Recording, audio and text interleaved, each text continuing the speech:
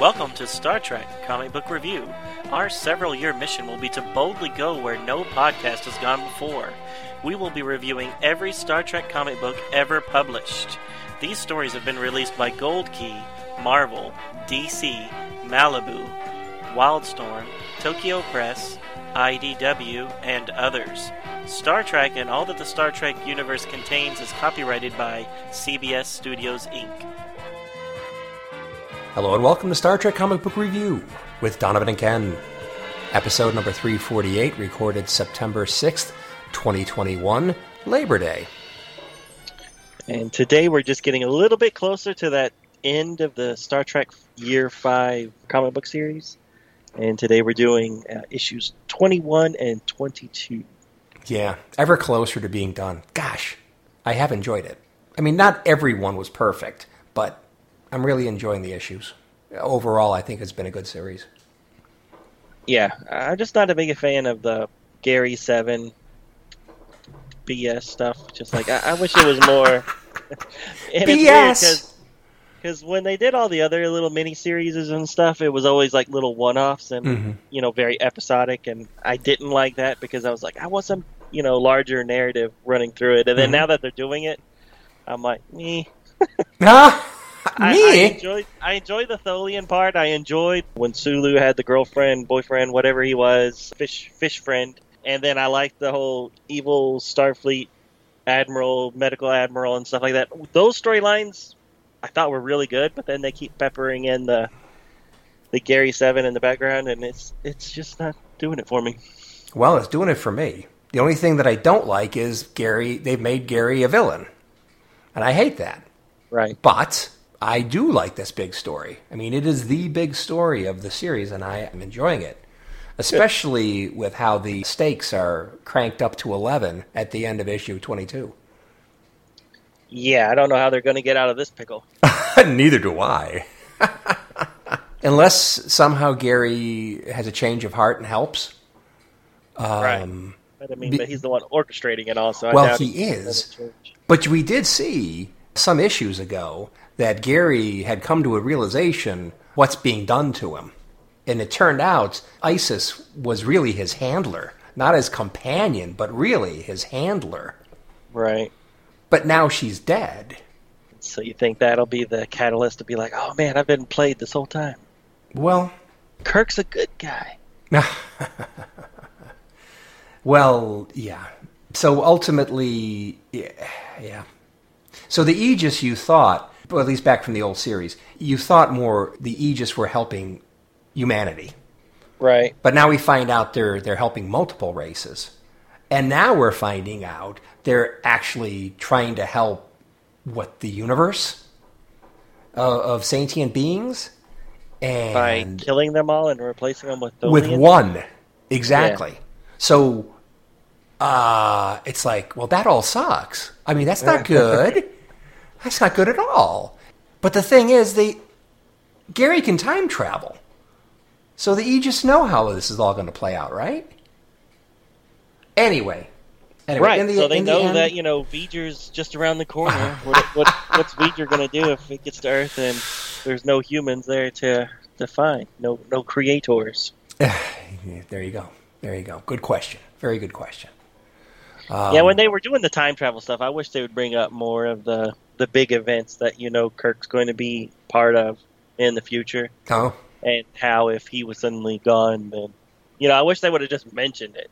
He's not necessarily necessary for the V'ger thing, or he's not necessary for the whale thing.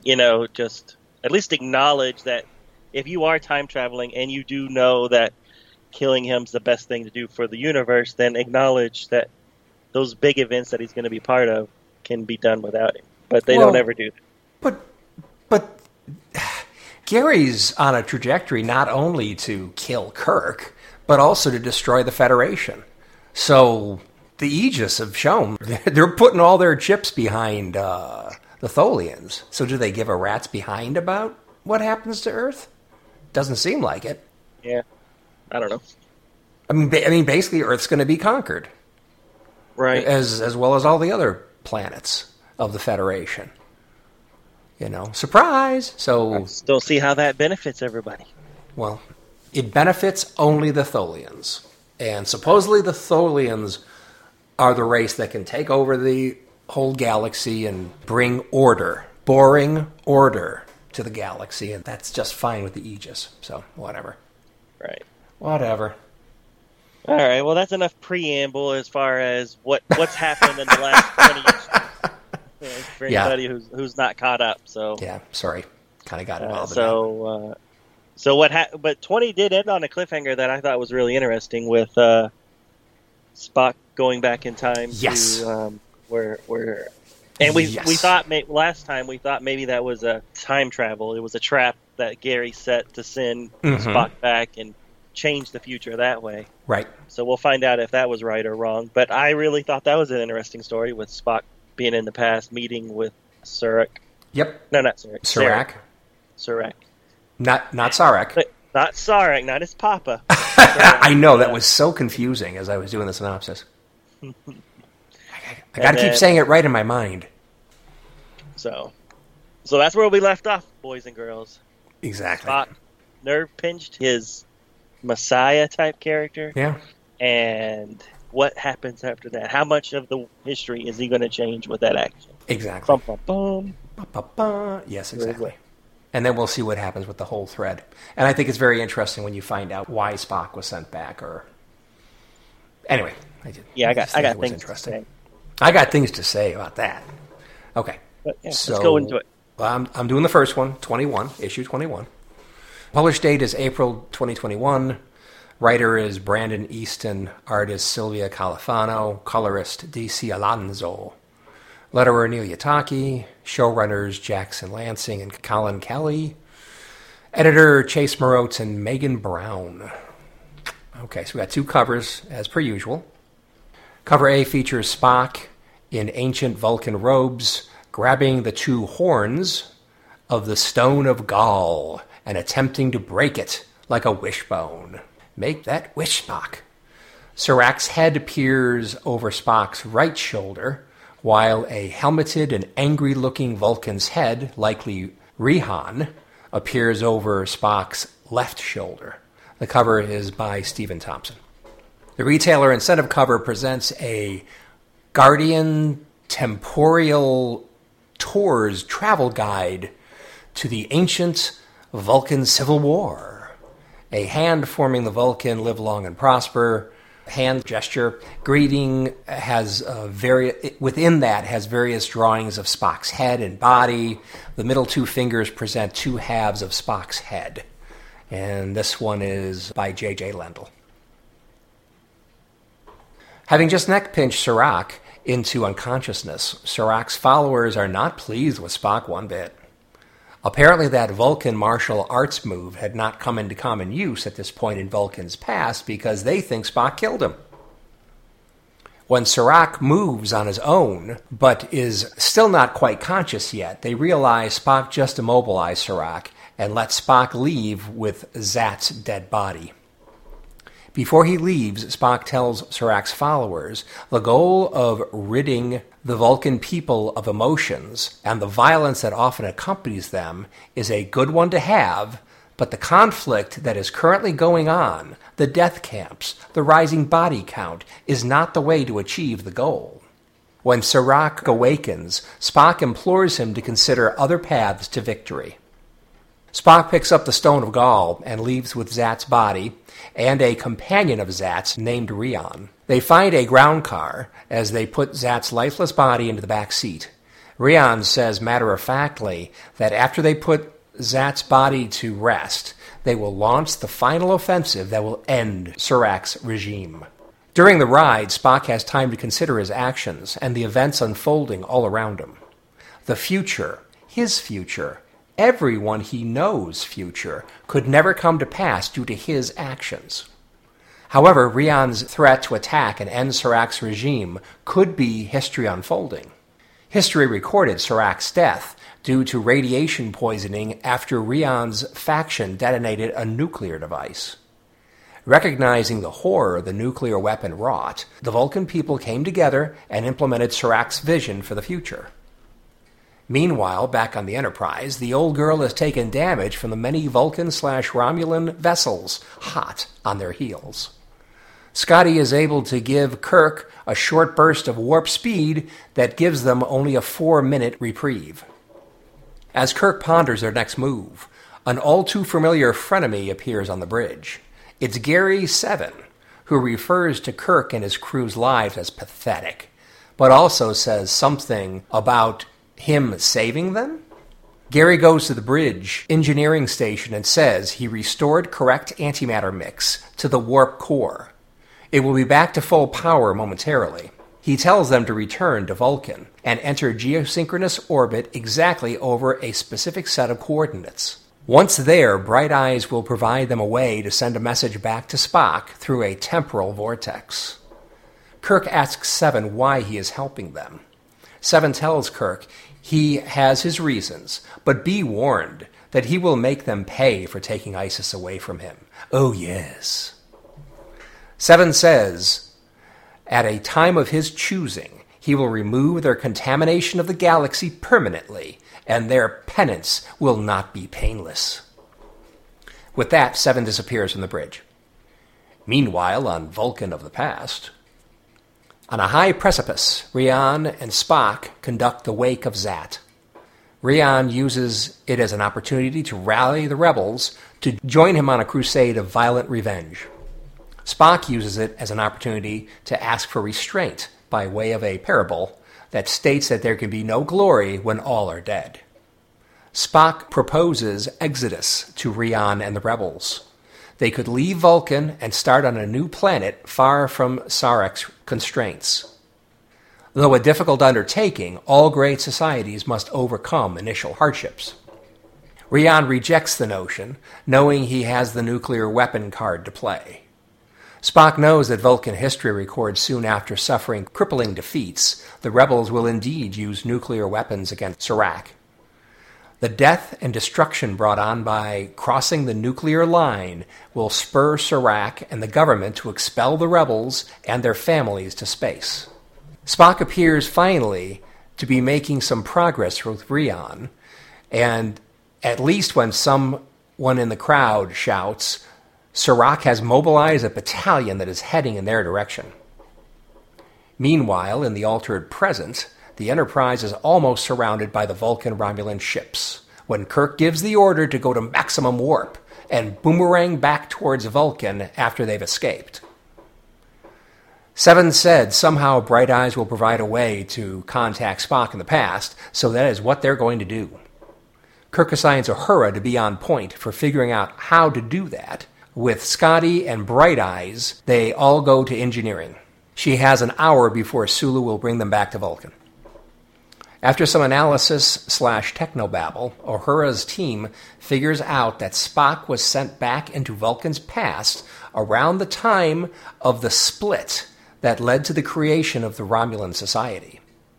They report to Kirk.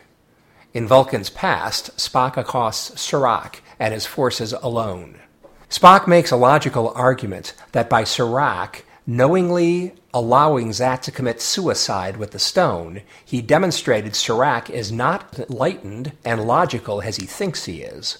Spock says reconciliation between the two sides no longer appears achievable. Spock speaks of his lifelong struggle between his logical mind and the emotions being similar to what Vulcan society is now going through. Sarak says he does not fully understand what Spock is saying, so Spock suggests a mind meld to achieve full transparency and clarity. Sarak gives his permission to proceed. On the Enterprise bridge, Kirk and the bridge crew theorize that Seven has plans underway to disrupt Vulcan at the time of the Awakening, to send its future off in a new direction that would make the formation of the Federation impossible. Their arrival at Vulcan, before the plan's pieces were all in place, endangered success, which is why Isis attacked, to minimize their impact. They need to contact Spock in the past, and Scotty thinks he has a way to do it. Back on Vulcan, Spock bears his half-Vulcan, half-human life story to Sarak through a mind meld.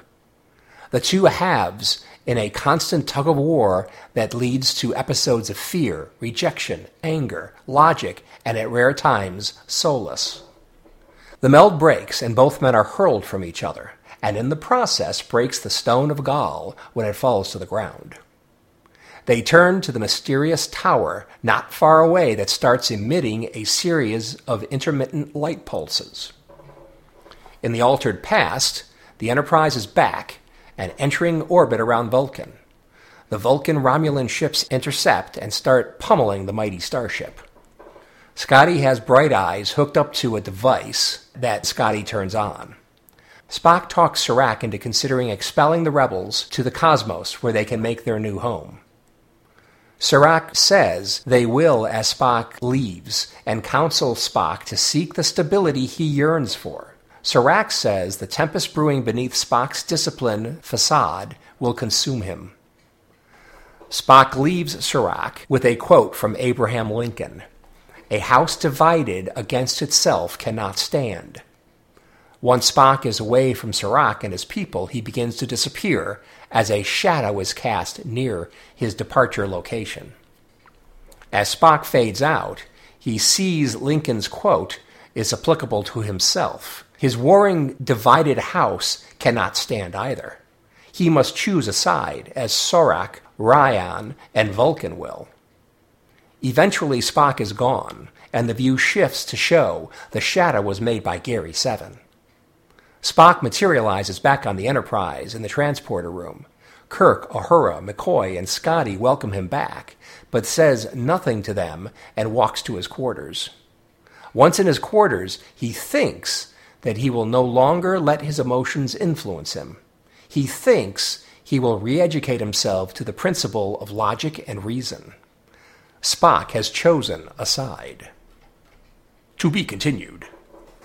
And that side is to grow your hair long and walk around in the desert? Exactly. Seeking to expunge all emotion from the man known as Spock. Under a sky full of moons? I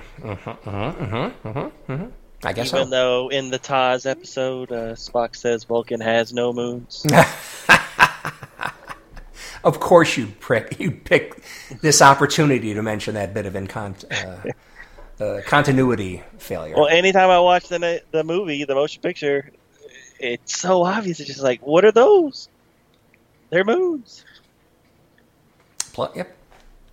And plus in the 2009 movie. Yeah, don't get me started. Is that where Spock is supposed to be? Don't get me started. Is that where old Spock is supposed to be? Or is he supposed to be on a different planet? I don't know.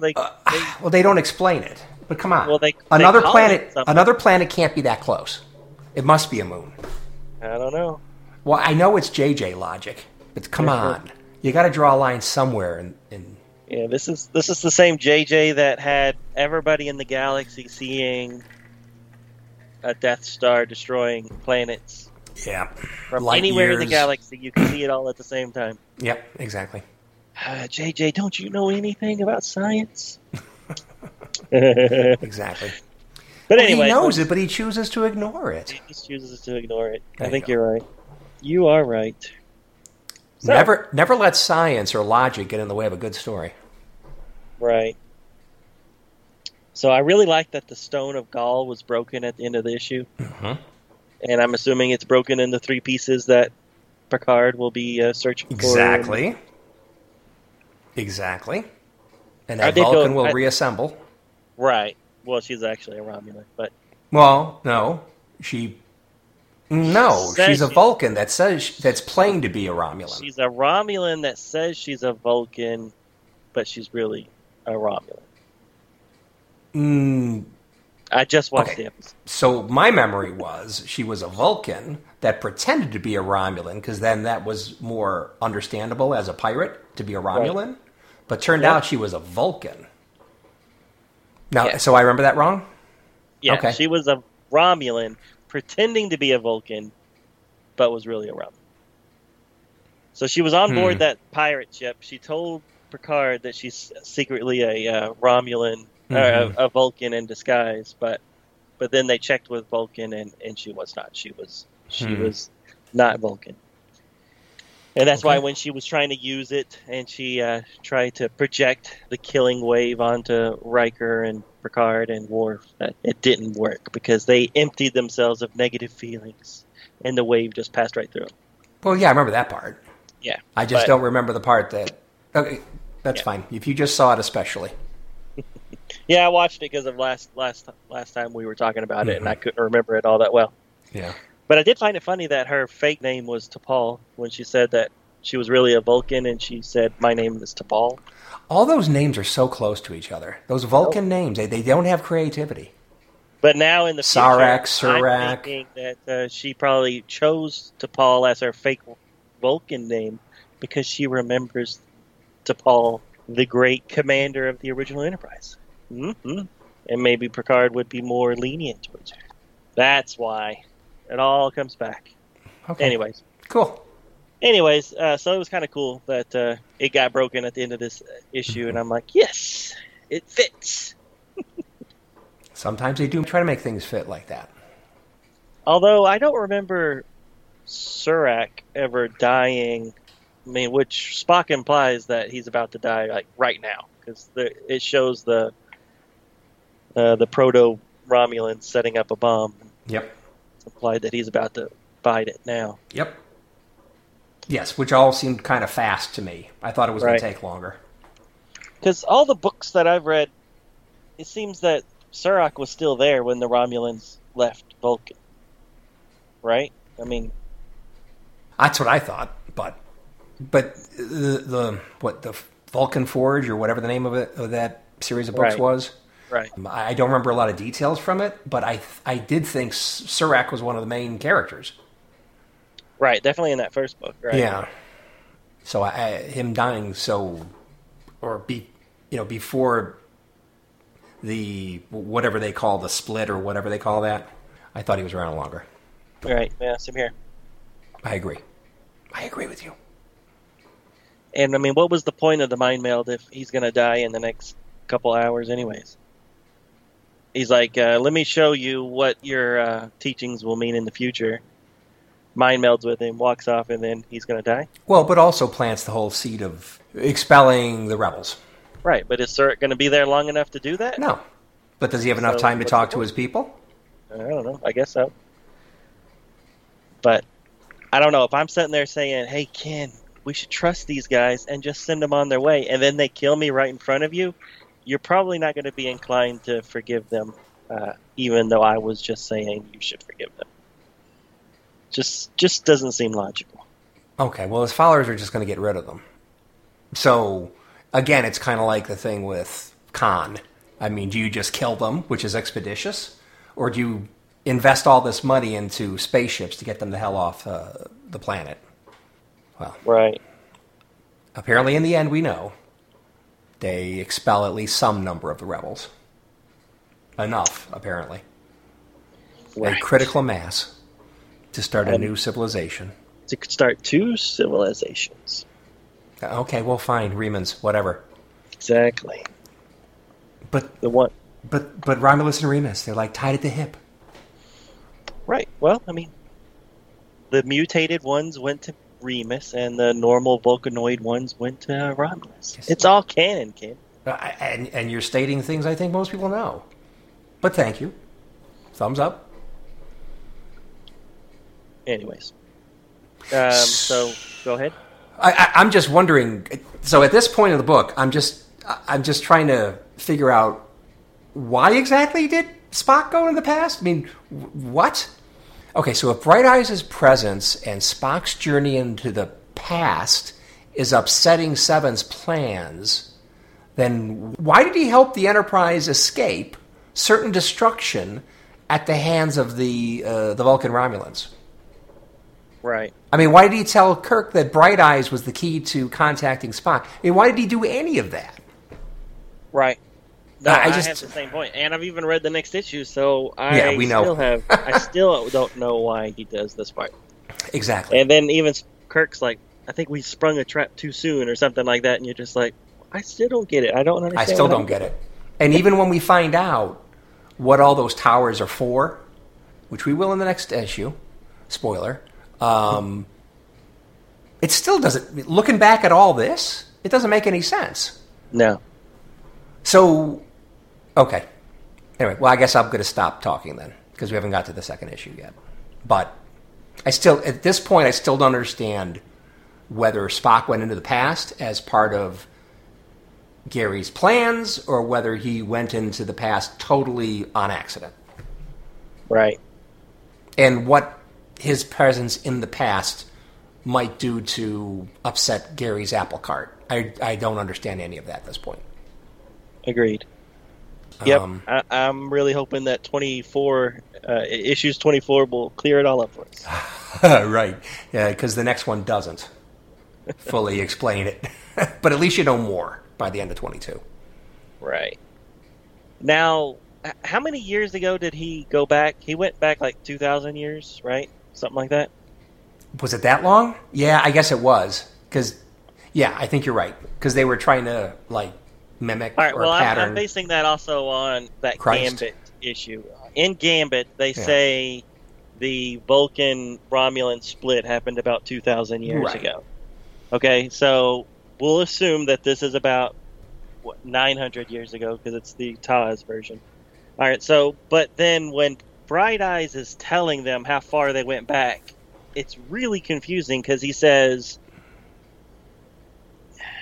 doesn't he say something about 50 of your Terran years move backwards from the current date, and then well, who said that? Scotty, I don't remember that. Bright Eyes does. Oh, Bright Eyes does? Okay. Well, he says each coordinate point represents 50 of your Terran years. Okay. And then each coordinate point. And there's multiple coordinate points? I guess so. I don't know. And then Scotty says Spock was sent back to the 4th century by standard years. So that means that he was sent back. 4th century? Yeah. So he was sent back. So the 400s in Earth years? I guess so. Well, I guess that would be about 2,000 years. So, all right. It was that whole 50 years thing that was throwing me off with what Bright Eyes was saying. I don't know what the heck he was saying. It doesn't show how many coordinate points there are. So. Okay, so he went back to about 4th century. That's what Scotty says. Yeah. So Scotty says that. Spock was sent back to the 4th century by Earth standards. Yeah, it's pretty close to 2,000 years ago. Yeah, pretty close. Next generation time, so. Ballpark. All right. I was just confused with the 50 years thing. Yeah, right. I pretty much just let it pass over me. I believe you referred to it as technobabble in your synopsis. Yes, I did. It was TNG level technobabble, baby. Picard would be proud. So how'd you like the foreshadowing and the symbology with Rion when he was looking at the atomic bomb? And then the bird, the great bird, just happens to be like right over his left shoulder with the wings spread, just like on the bottom of a bird of prey. Right, yeah. Yep, I thought that was pretty funny. I thought it was funny. I thought it was cool. It was it's kind of obvious, a little over the top, a little hit you over the head, but I kind of like it. It looks cool. Yeah, that bird made an appearance throughout the issue. So, yeah. But yeah, that last one when he's really just sitting there on a cliff doing it, just like, you don't think we got it yet? We know who these guys are. But is this trying to say that this is the turning point? This is the true turning point that was the birth of the Romulan race. Right. When Rion decides, nope, we're going nuclear here. And maybe the bird is Isis. No, she's dead. Well, I mean... Unless they're messing with us. Gary could have gone back to this time. I mean, because Gary's obviously there. So this could be the Gary and Isis before Isis got killed, right? So we don't know how long he's had this plan in motion. Could be. And considering the powers of Aegis, they seem to be able to do anything. Right. You'd think that, just like going back to an earlier Gamora. And I was like, oh, Gamora's back. Oh, it's from an earlier time period. They could do the same thing with Isis, as I think you're saying. Well, no, I'm saying that this could just be Gary and Isis from earlier. Mm. And then the Gary on the ship is the one after. Gary's still pissed. In this one, on Vulcan, you think? He seems to be. Yeah. He seems to be. Not that he's had the chance to do much. All he does is stand there and glares. Yeah. So is that bird, whether it's Isis or just a random bird, it almost looks like it's sitting on top of a mountain peak. Right. So that just so happens to be in the background, and it just happens to line up with his butt. Right. Okay. Yeah. That was it was an interesting place to put the mountain, but okay, that's fine. I mean, for the artist. Yeah. So when Spock's doing the mind meld with Surak and telling him about Starfleet and humans and his half-blood heritage and stuff like that, none of that means anything to him. I mean, they haven't had any contact with extraterrestrials yet. No. But he's feeling Spock. I mean, I assume it's the part about the emotion Spock was feeling and the trials that Surak can relate to, which was the important part. Right. The stuff later with Starfleet probably is like, I don't know what the hell that is. But I can tell Spock continued to have his difficulty managing his emotional and logical halves. Right. Whatever background or whatever Spock was doing when he was an adult. And would it be so hard to have a little Burnham or what's his name? Cybok in the background or something in one of these little flashbacks? Come on. Just acknowledge that they exist in some way in these flashbacks. Well, shouldn't STD have done that? What, have Cybok? Yes, yeah. Absolutely. They should have mentioned him in some way, shape, or form. I mean, even if it was just one little verbal reference, something. I agree, 100%. Spock, your big brother, Cybok. So there is an episode of Enterprise where it's the mind meld episode where T'Pol's forcefully mind melded. Oh, was that like supposed to be like a rapey thing or something? Or yeah. But that was a group of Vulcans who are trying to reincorporate their emotions and things like that. So I kind of thought, well, maybe that's the group that Cybok is the leader of in the future. I don't know if it's intentionally supposed to be connected, but at least there is some precedent that it could be connected. Cool, yeah. Could be. Although they never call that out, but that's the cool thing. You just think about it. Cybok, or why Surak never talks about him, because these Vulcans were really they were being shunned by the rest of the Vulcan society because of their beliefs and things like that. And I could see Surak doing that if Cybok said, "Dad, I'm going to start using my emotions," and then he would give him the boot, write him out of the will. Oh, Surak, yeah. Surak, not Surak. Yeah.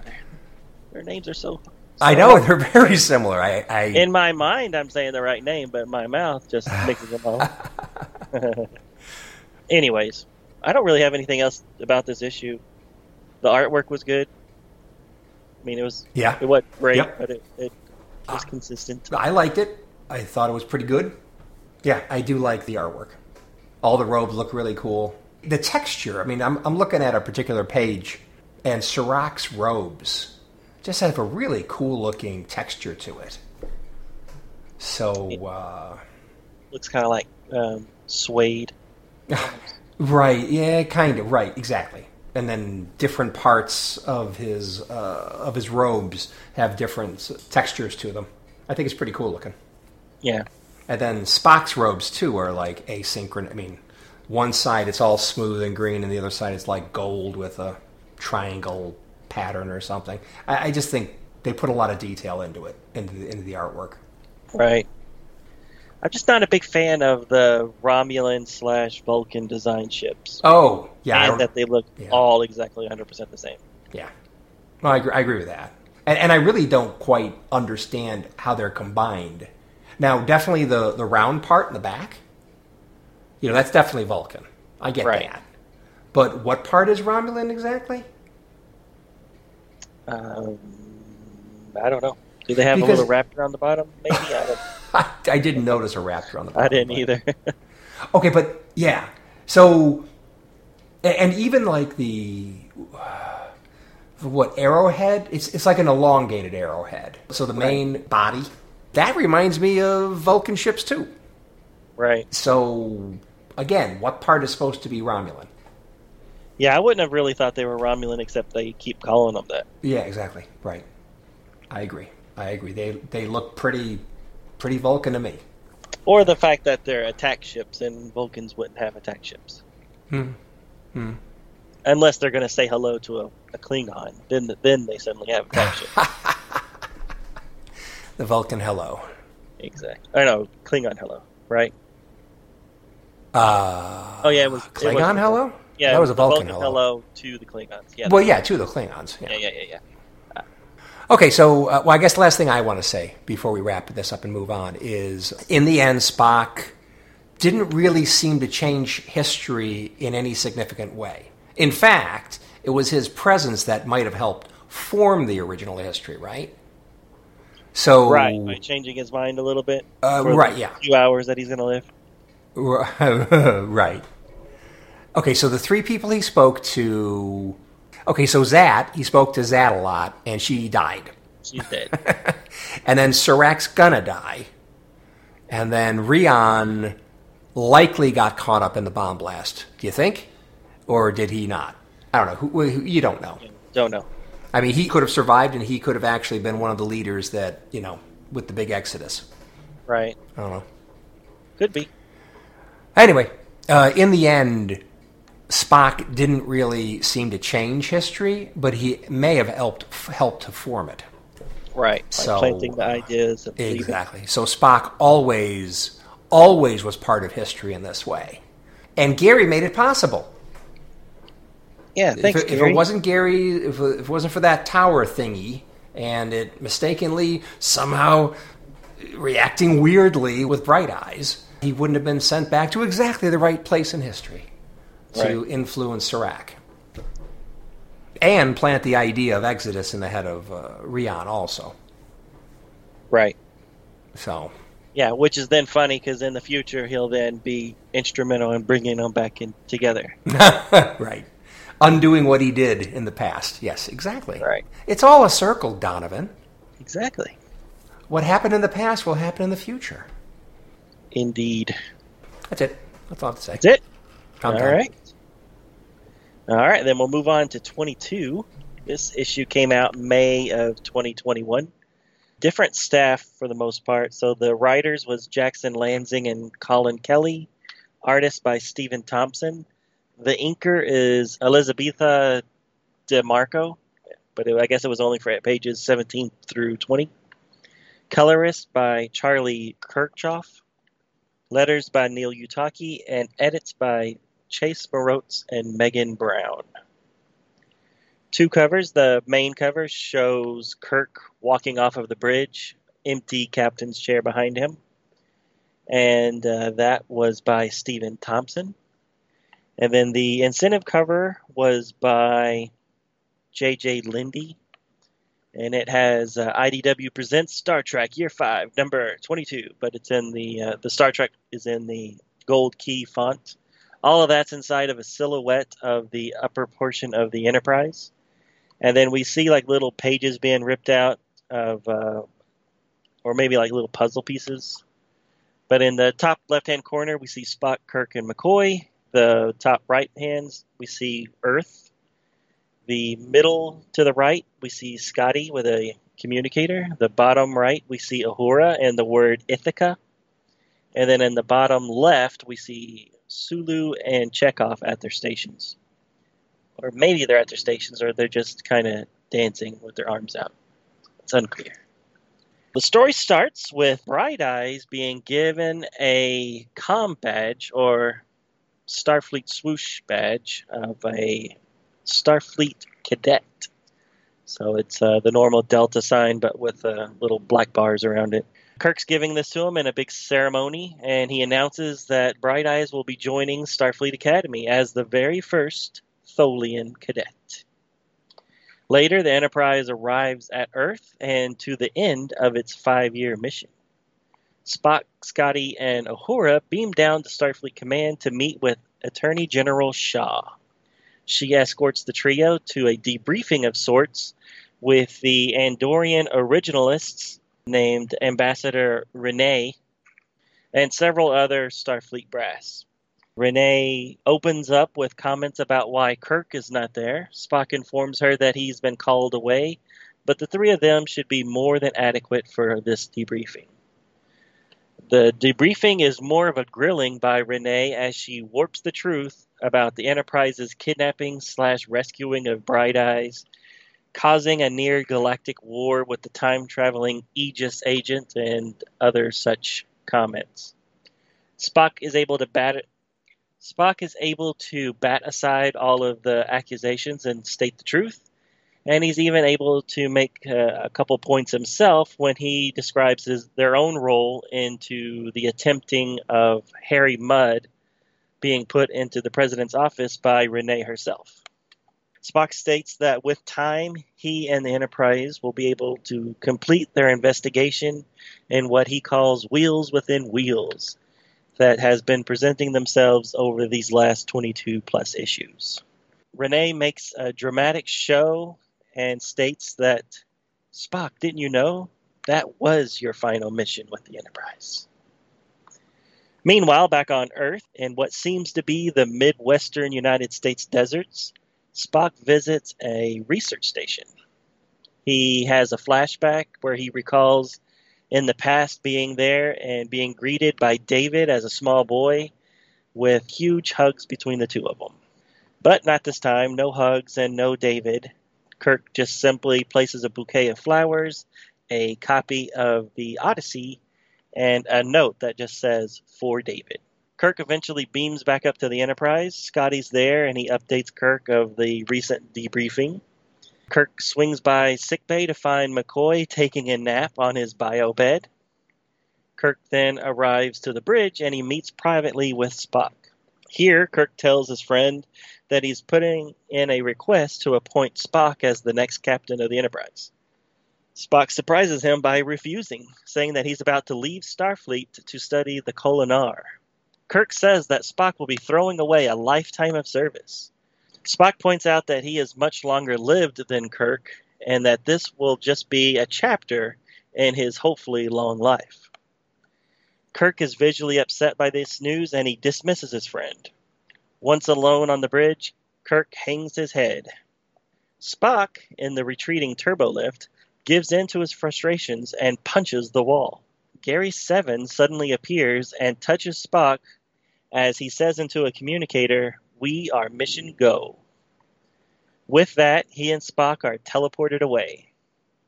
Also, around the galaxy, the towers on Vulcan, Andoria, Proxima, and Teller Prime, and perhaps several others, all turn on and fire red lightning into the cosmos. Shaw in Starfleet HQ is informed of the towers and that they're forming what looks to be a Tholian web across the quadrant, and it seems to be capturing all ships within its wake. Meanwhile, in San Francisco, it experiences a city-wide blackout just as Tholian ships start to arrive over the Golden Gate Bridge. The invasion has begun. To be continued. Da, da, da. Wow. Crazy, right? The stakes have been cranked up to 11. So, the tower was a Tholian web device. So it appears. It was not meant to be a time travel device at all. Or I'm sorry, it used time travel or time dilation or time manipulation somehow to be able to allow the Tholians to be everywhere at once. Right. Wasn't that the explanation? I thought the explanation was that normally a Tholian web takes forever to spin, even around just a ship. But because this was basically being made throughout time, and it's just like basically turned on now, but it's already been made throughout all the centuries, that's why it's suddenly there at once. I don't know. It doesn't really make sense. No, but somehow it uses time to allow that to happen. Right. So that's how it does have some time-traveling capabilities, and somehow that's what allowed Spock to go back in time. Completely on accident, or so it appears. Right. Yeah, a very big coincidence that he goes back just in time to meet his great leader right before he dies. Right. Yes. But anyways, yes, so the Tholian web is across the galaxy. I don't know about the galaxy, but the Federation. All over the Federation. Yes. Big chunks of the Alpha Quadrant. Why does Gary need Spock? That was also kind of odd. Yes. We've got some nice little mysteries, don't we? Spock wasn't part of the plan, Gary's plan. He just happened to go back in time. So why is Spock important to be kidnapped? And he's the only one that gets kidnapped. Or maybe he was intended to go back in time so that he would have that emotional response, and then Gary needs him after he's given in to his frustrations. So he waits until he starts punching the wall, and then he takes him away. I don't know. I'm just throwing it out there. Yeah, I don't know. I mean, you just throw it out there and see what sticks. There you go. I mean, Kirk has demonstrated that having Spock around obviously is a great source of options for Kirk to take advantage of. And with Spock kidnapped, one less of Kirk's main problem solvers involved for him to take advantage of. So I can see it a little bit from that standpoint, but no. I mean, Kirk has shown that he can figure things out without Spock in the mix. Right. As long as he's got the rest of the crew also. I don't know. There must be something more going on here with Spock. Right. And I just keep thinking that maybe him giving in to his anger there in the turbo lift, that was the moment Gary was waiting for. And maybe it'll factor into it. Okay. I don't know. Just seems weird that he waits until he punches the wall and then he takes him. True. Could be coincidence, though. But, I mean, Spock was alone. Right. In the, turbo lift, was it? Yeah, he's in turbo lift. Right. Okay. Doesn't Zachary Quinto do that in one of the movies? Punches the wall or something? Well, is that after his mother died? Yeah, I was thinking so. Yeah. In the 2009 movie? I think that's very possible. His displays of emotion. That is cool. Now, in the original TAWS, I always thought that Spock didn't have emotion. And I don't know whether they ever said that he didn't. I think they say he has them, he just suppresses them. Well, but did they say that in TAWS? Say that if he laughs, he'll kill himself. So it was kind of inconsistent. Yeah, I think they did. I think they did say that he has emotions, but I don't know what episode. Okay, so that's very possible. But I never realized that he had emotions until they started getting into the movies. Right. That's when I understood, because I always thought he was an emotion-free guy, and maybe that's just a subtlety that I never got from TAWS. Right. But if I go back and look, I can probably see it. Yeah.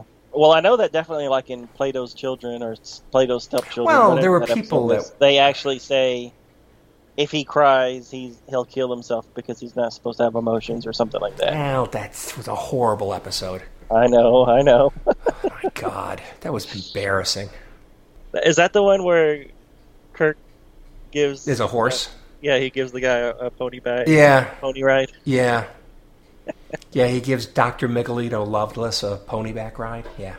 Yeah, it's kind of a horrible episode. Yeah, that's the one that you don't want to show somebody to get them into Star Trek. But the question is, which is worse, that one or Spock's brain? They're both bad. Oh, they're horrible. But which one's worse? I don't know. You always mention Spock's brain as being bad. I think that the one where the last episode. The last episode. Yeah, you always bring that one up. Because to me, that's the most cringy one. Well, all three were horrible, and the Enterprise incident was the only good one in all of season 3. And I don't know which one is the worst, but in my opinion, Spock's brain.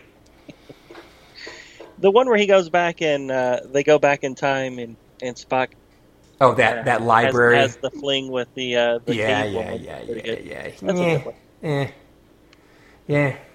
The library that everybody, the whole population escapes into their past. Yeah, right. So, but anyways, back to this issue. Did you really understand the leaving the flowers in the book just on a random mesa? No. Maybe about a mile away from the The research center? Yeah, how has he ever... Yeah, exactly. I completely agree. It's like, so what was the idea, Kirk? That you're just going to hope that they happen to find it? Because that's supposed to be Marcus's research location, right? And then David's in there, right? You would assume so, yeah. Yeah, so I mean... So at least go to the front door. Leave it on the doorstep or something. Exactly. But instead, you're like across some big canyon, right? Yeah, no, he's really far away. And on top of a mesa or something, yeah. Yeah, There's no way they're going to find it. They're not going to know that. And it's not like he's dead and that he's just placing it there as a memory. I mean, if David was dead or he thought David was dead, that's one thing I could understand. Mm-hmm. But we saw in previous issues that he knows that he's not dead and that she just asked him to stay out of his life. Yeah, you're right. So, yeah, I did not get that. Yeah, but it was sad, the little flashback of him getting the hug and stuff like that. Was it a flashback, or was that just what he was hoping would happen? Exactly. It was his own fantasy, I thought. Maybe. But then he changed his mind and just left it. Okay. Because there he is, scaling, a la Star Trek V, scaling that cliff face to get up to the installation. At least that's what I thought.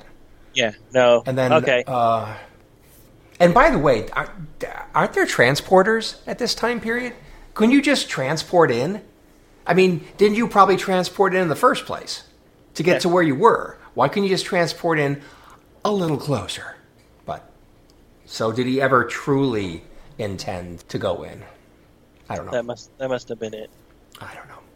Yeah, I read those 4 panels as being a memory flashback, but that doesn't make sense because the little boy looks like about 5 years old and he's been gone for 5 years. Yeah. Good point. All right. See?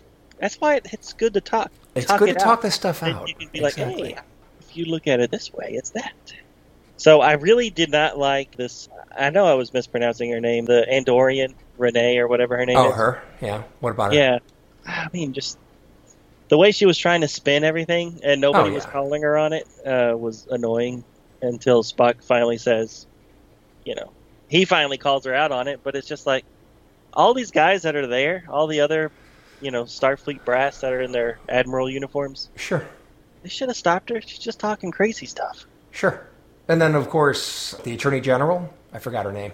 Shaw, there you go. Attorney General Shaw. I mean, I know that they're competing for the presidency, but still, she could have said more too, but whatever. Yeah. So that was kind of annoying.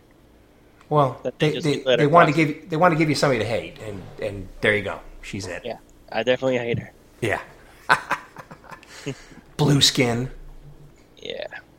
So yeah, we talked about Gary 7 being part of a machine and not necessarily, a lone operative. Mm-hmm.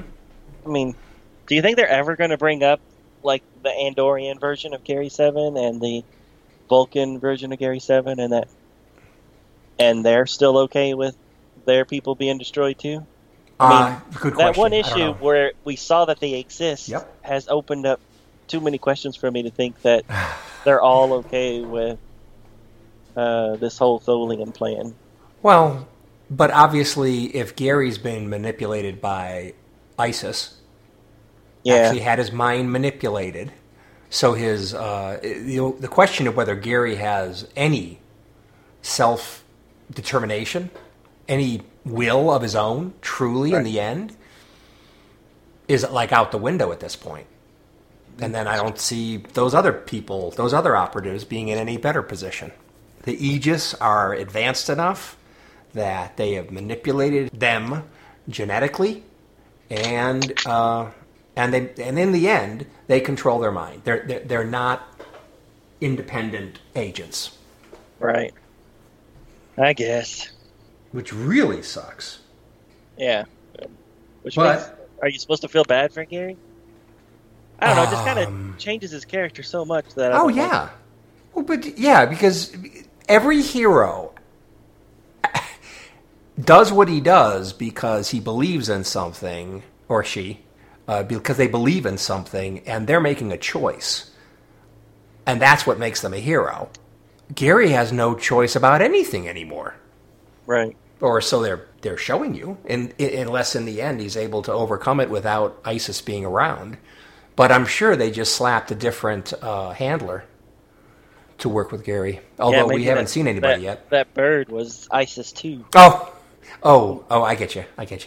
His new handler. As in the number 2, not TOO. Right. Yeah, since he's Gary 7, Isis 2. But a bird. Right. Well, I mean, yeah. Okay. She can change whatever she wants to, right? Sure. Well, but prefers the feline form. Right. Yeah. What was with McCoy in the bio bed? Was he drunk, or was he just taking a nap for real? That was weird, wasn't it? It was really weird. 20 cc's of get out of my face. I'm napping. Doctor's orders. And it's like, oh my God, really? It's funny, but it's so out of character for him. Yeah. I can't see him saying that. No. And he knows everybody's leaving. So it's like... So, I mean, is that why because he's bored? Because everybody's gone? I don't know. That nobody's sick? Yeah. But you also would be in a mode where people are leaving. People that you worked with for last 5 years at least. Right.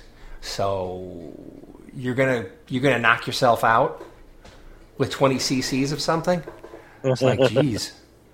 That doesn't seem to make sense. But yeah, it did make sense. It does keep Kirk all alone and makes it more poignant. I guess that's the right word. Right. And then he seems like he's slighted that Spock doesn't want to follow his footsteps. Yep. It's like Dad when the son decides to not take over the family business. Right, I guess so. But I mean, it's not like Kirk's going to still be on the ship. No, but it's upsetting, his plans. Yeah. I mean, it's what he really wanted. It's what he expected. I mean, he thought Spock would want it. It's a big disappointment. But in the end, it's like, don't be a poop head that just says dismissed to Spock dismissed. And don't even look at him. I'm not even going to look at you. Yeah. It's like, get over it. But even Spock, just a few pages earlier, said to the council that he and the crew of the Enterprise will continue working on the thing. So even then, it kind of acted like he was still thinking he was going to stay on the ship. Well, that's a very good point. I mean, you've got something really... Gary 7 and whatever he's planning to do is still going on. So now the crew's going to disband? I mean, the only people that seem to be aware of what's going on and they're actually actively trying to stop it? Right. I mean, Shaw knows something's going on too, but she's busy trying to... become president. Exactly. So... Anyway, it does seem a little odd.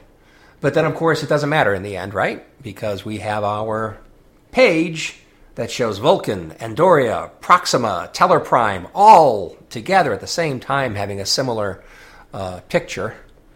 Mm-hmm. I thought was very cool. I liked it. Yeah, and the web capturing all the ships out in space looked cool, too. Yeah, I guess. I mean, it just makes it look... Okay, so yeah, the one where the Reliance was grabbed, I like that. Right. But then that other one where there's 1, 2, all in a 3, line. 4, 5, 6, 7 different ships, all in the same area, that all get grabbed. I wasn't as crazy about that. So maybe it spread out, grabbed them, and then pulled them all into a line. Maybe that was it. A conga line. Yeah. Pulled them all into a conga line. And then, so where are the Tholians coming from? Are they coming out of the tower, or are they just flying above the tower in that last page? I'm going to guess that, although it does look like the lightning coming off of the tower is attached to each one of them. You know, there's lightning bolts. Right. That seems like every one of those ships are touched by it. Well, maybe not every one. There's some of the smaller ones that look like they aren't. Right. So I thought they were coming out of some kind of a, portal or something, a war pole or something. But you couldn't see it because they're coming from space. Right. And then when you see them in the last picture, they're low.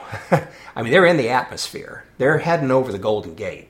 So I assume they must have materialized, through a normal or maybe I thought they materialized out in space and then they came down, but who knows?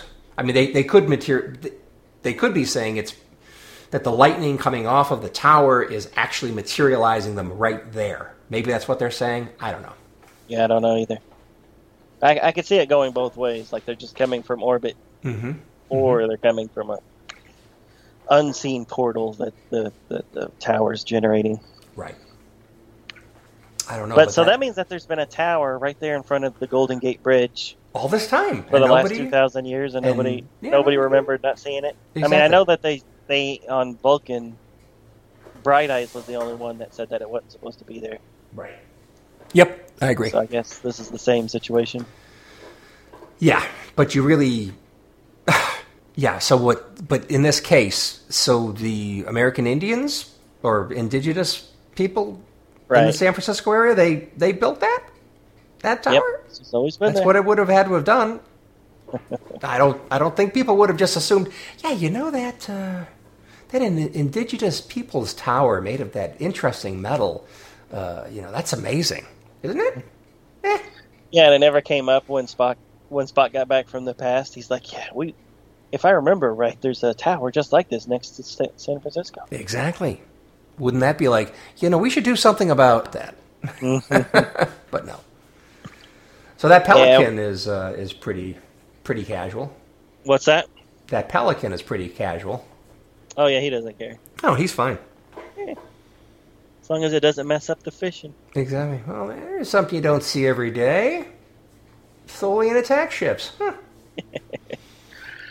All right, my last comment is I'm assuming it's a call out to the animated series. Oh, did you catch it? No. Bright Eyes' new environmental suit. It's just a little backpack that generates a little force field around his body. Just like the belts.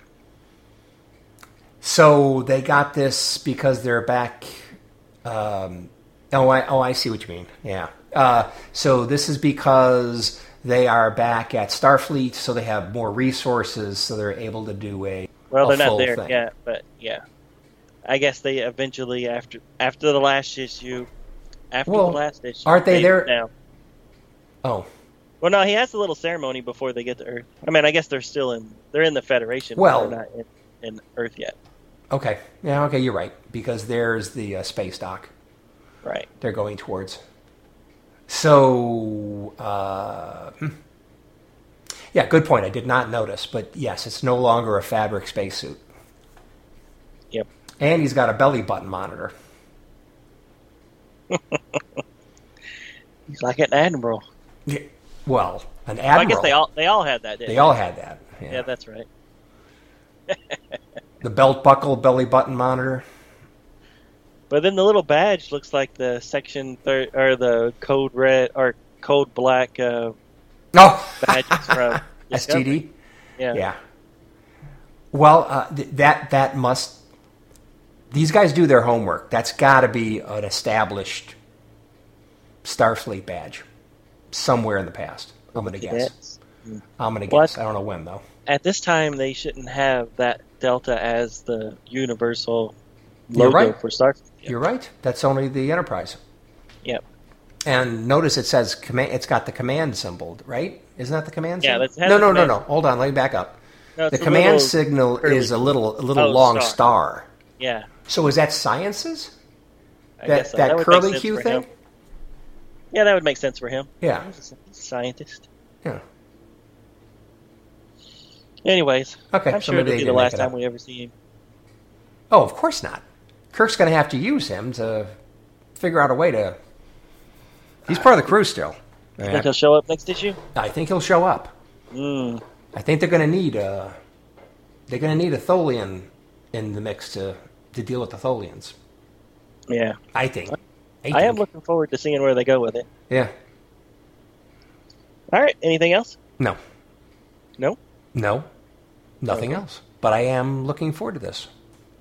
Yeah, but you'll have to wait a little bit because yes, we're actually kind of caught up. So now we have to wait till the issues come out. Yeah. So there's a month's delay in issue 23 coming out. Is that right?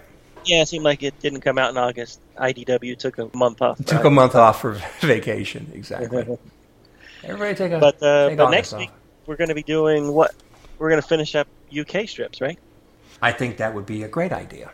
That's a wonderful idea, Donovan. Right. So we're going to do 36 and 37 storylines? Yep, those are the last two that we have. Cool. Okay, so that's the last two normal weekly storylines, but we might have some other one-off kind of things. Yeah, there might be some like little annual backup stories or something like that. So I'll need to do a little research to make sure that this truly is the last of it. But as far as the numbered stories, it's the last one. Cool. Okay, it'll be nice to wrap up. Yep. See how they ended it. It will only have IDW going forward. That's kind of cool from a standpoint of completing our objective.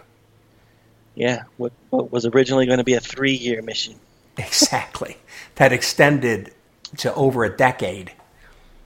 Yeah, missed that mark a little bit. All right, well, thank you, Ken, for reviewing these with us, and I guess we'll be back next week. Excellent. See you next time. Same Trek time, same Trek channel. Exactly. See ya. Batman fan. Later. Thank you for listening to Star Trek Comic Book Review. All Star Trek stories and characters are copyrighted CBS Studios Incorporated. All music, stories, and characters discussed are for entertainment purposes only. You can email us at startcomicbookreview@gmail.com. Visit us at our website, www.stcomicbookreview.com. Subscribe to us via iTunes, or friend us on Facebook at first name ST Comic, second name Book Review. See you next time on Star Trek Comic Book Review. Let's get the hell out of here.